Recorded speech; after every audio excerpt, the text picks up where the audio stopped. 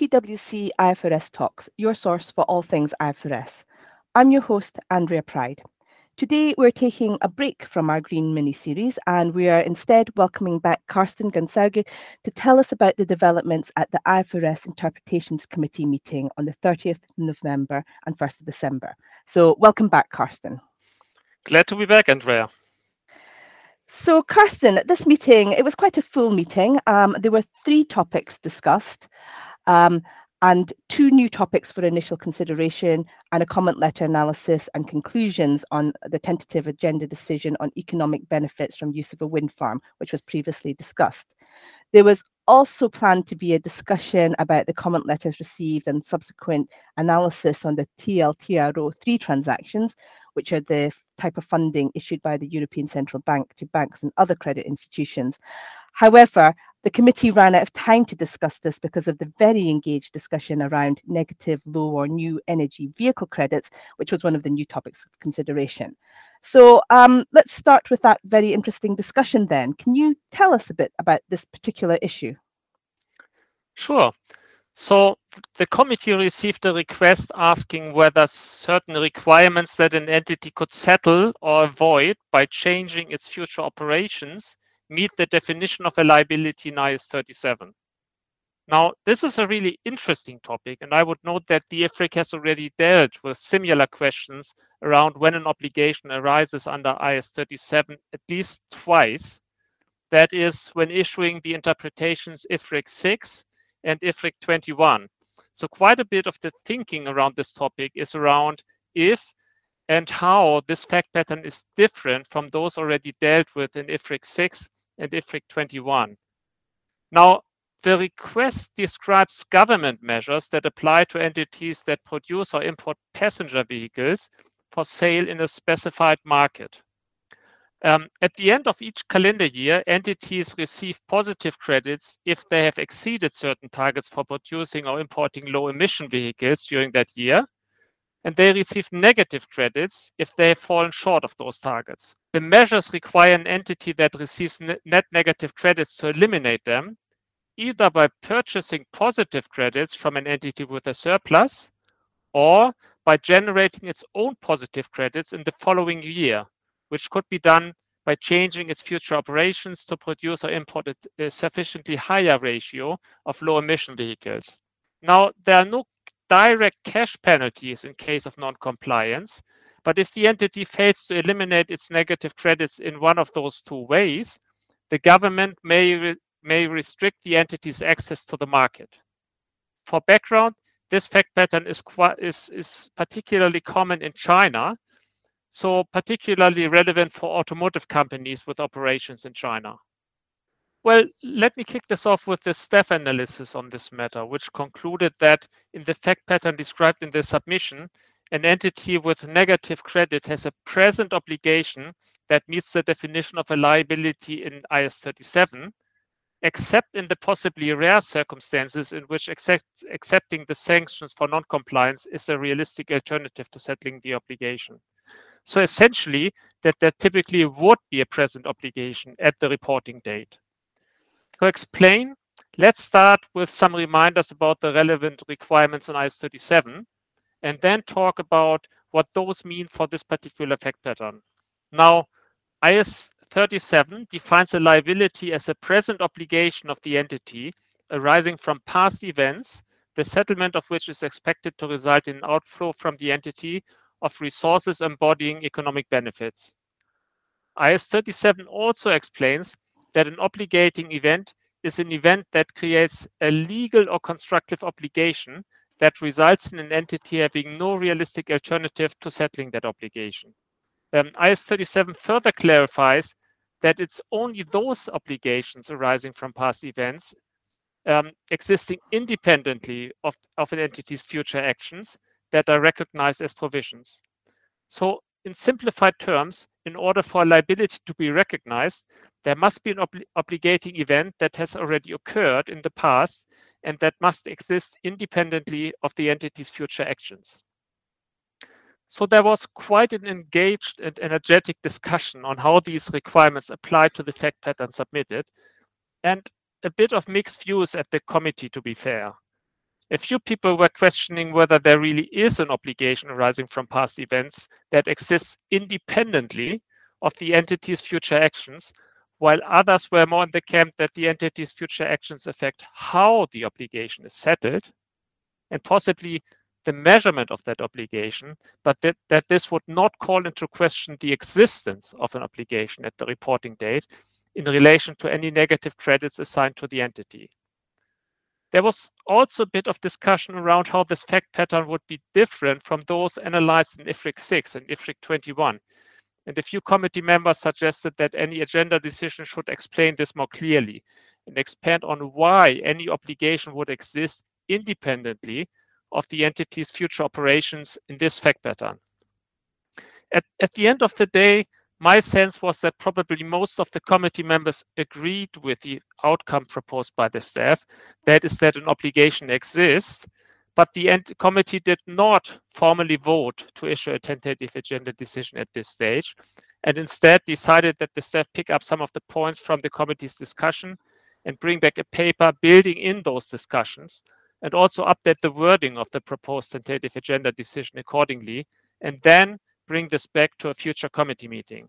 So we will continue our discussion on this matter at a future meeting. My guess would be that we may have this back on the agenda at our next meeting, which will be on 1st of February of next year. Okay, great. So we can look forward to this new wording and this updated paper and keep an eye out for it in February and see if it does in fact come to that February meeting. Thanks, Karsten. The second topic for initial consideration had, I think, a more straightforward discussion. This was a question about whether a software reseller is acting as a principal or an agent when it provides software licenses to a customer. Could you tell us a bit about this issue, please? Sure. So this is about a submission that is asking whether, in applying IFRS 15, a reseller of software licenses is a principal or an agent. More specifically, in the fact pattern described in the request, a reseller has a distribution agreement with a software manufacturer that gives the reseller the right to sell the manufacturer's standard software licenses to customers, requires the reseller to provide certain pre-sales advice to each customer, and provides the reseller with discretion in pricing the software licenses for sale to customers. Also in the submitted fact pattern, the nature of the pre-sales advice varies depending on the customer's needs. So if the customer decides not to purchase software licenses, it pays nothing, and the reseller and the customer would not enter into an arrangement. On the other hand, if the customer does decide to purchase a specified type and number of software licenses, the reseller would negotiate the selling price with the customer, place an order with the software manufacturer on behalf of the customer, and pay the manufacturer, and then invoice the customer for the agreed price. So the software manufacturer would then provide the customer with the software licenses ordered. And also, if the reseller advises the customer to order an incorrect type or number of software licenses, that fails to meet the customer's needs, the customer may not accept the licenses, and the reseller would be unable to return unaccepted licenses to the software manufacturer or sell them to another customer. So these are the facts on a high level. And so the question was whether the reseller is acting as a principal or an agent with respect to the standard software licenses provided to the customer. Or in other words, whether the related revenues from the sale of the standard software licenses should be presented gross or on a net basis in the statement of profit or loss. Thanks, Karsten. And so the committee decided that it wouldn't add this project to its agenda, and instead it would issue a tentative agenda decision. Could you tell us why?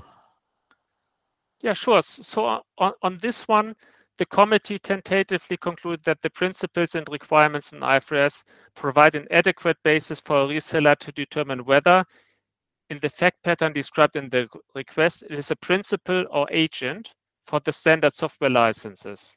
So therefore, if an agenda decision is finalized in this respect, there's no need to add a standard setting project to the work plan. Now, on this topic, the committee noted that the fact pattern is highly specific and that it would not be in a position to issue a tentative agenda decision that concludes on whether the reseller is a principal or an agent based on the facts presented. Instead, the tentative agenda decision, or TAD, would essentially lay out a framework that a reseller would apply to decide whether it is acting as a principal or an agent. So I think on this topic, the staff have done a really good job in analyzing the matter, and the committee has tentatively confirmed the staff proposal to proceed with this by issuing a TAD that will set out the framework that will help resellers to decide whether they are acting as a principal or an agent. Now, let me finish this off with some personal observations that go somewhat beyond what the TAD actually says. Now, if you look at the relevant criteria for assessing whether the reseller is acting as a principal or agent, I think it's fair to say that the existence and also the significance of the inventory risk of the reseller, as well as the latitude of the reseller in establishing prices, will be quite important factors in the analysis. My sense personally, based on my own experience, is that in these fact patterns, I would challenge how significant the inventory risk really is for the reseller, both in terms of how often this happens and how material the impact would be. So how many licenses would actually be returned, and how significant are the resulting losses for the reseller? On the pricing, I would note that the fact pattern says that the respective licenses are standard licenses. So therefore, the same licenses would likely be sold by other resellers in the marketplace. Because of this, I would expect that the reality is that the discretion of the reseller to increase prices would be quite limited. So for these reasons, for the type of fact patterns that has been submitted, my sense personally is that the reseller would likely be acting as an agent in most cases in practice. But as I said, this is more, the IFRIC has more decided a framework that can be used by resellers to make that assessment based on their specific facts and circumstances. Okay, that sounds like it's quite useful guidance that's going to be included in there. Finally now, Karsten, the committee decided it would finalise an agenda decision on economic benefits from use of a wind farm, which we've discussed in a previous episode of IFRS Talks. And I'm going to give my usual warning here that agenda decisions that the committee votes to finalise are only preliminary. They're subject to board approval, and the official IFRIC update is available after that permission has been obtained. So with that warning in mind, would you be able to give us a recap of the issue, please? Sure. So we initially discussed this at the June IFRIC meeting and already covered this at the June podcast in quite a bit of detail. So I'll keep this short. Just as a quick reminder, this issue was about whether a power purchase agreement, or PPA, in a gross pool electricity market contains a lease. In such a market, purchases and sales of electricity are made via the market's electricity grid at the spot price, which is set by the market operator, and the PPA essentially swaps the spot electricity market price for a fixed price per megawatt for volume that equals the production of electricity of a particular wind farm via a contract that is settled net in cash. So economically, the retailer that is buying the electricity has exposure to the price risk in relation to the electricity produced by the wind farm, but it does not contractually have the right or obligation to actually obtain any of the electricity produced by the wind farm. If you're interested in more details on the fact pattern and views presented, I encourage you to go back to the June IFRIC meeting papers or listen in again to our June podcast. Now, the IFRIC tentatively concluded back in June that the arrangement does not contain a lease. So the staff has now presented the committee with an analysis of the comment letters received on this matter. Okay, and we'll add that link to the podcast into the talking points so people can find them easily. So can you tell us what the comment letter said and what the committee decided as a result of that feedback, please? Well, on this one, the majority of respondents agreed with the committee's analysis and observations in the TAD. However, a few respondents suggested to expand the final agenda decision to include further analysis around other related accounting questions, such as whether the wind farm may need to be consolidated, or around whether the arrangement gives rise to a derivative. A minority of respondents did not express a view on the committee's technical analysis, and only one respondent disagreed with the committee's technical analysis and observations in the TED. So after some debate, the committee decided to add references to two other prior agenda decisions that may be relevant to the fact pattern in the submission, but decided not to add anything further in relation to other related accounting questions that would go beyond the question that was asked by the submitter. My sense is that committee members seem to acknowledge that there are other related accounting questions, but were mindful that this is often the case when a question is submitted to the committee. And for those reasons, we're inclined to focus the agenda decision on the question that was asked. Nonetheless, as I think I already mentioned in the previous podcast where we covered the June IFRIC meeting, my view is that entities should certainly think about whether they might need to consolidate the wind farm and whether there may be a derivative to be accounted for. So I strongly recommend folks to be mindful about those other relating accounting questions in these types of fact patterns. Okay, so assuming that the board ratifies the IFRIC's agenda decision then on IFRS 16, we'll be seeing that agenda decision in the official IFRIC update shortly. And I'm also hoping, Karsten, that you'll come back and give us an update at a future episode of IFRS Talks on the other topics for initial consideration when they come back to the future committee meeting as well. So Karsten, thanks again for coming onto the podcast and sharing your insights with us. And thank you again to all our listeners. Stay safe and happy accounting. The preceding programme was brought to you by PricewaterhouseCoopers LLP. This content is for general information purposes and is not a substitute for consultation with professional advisors.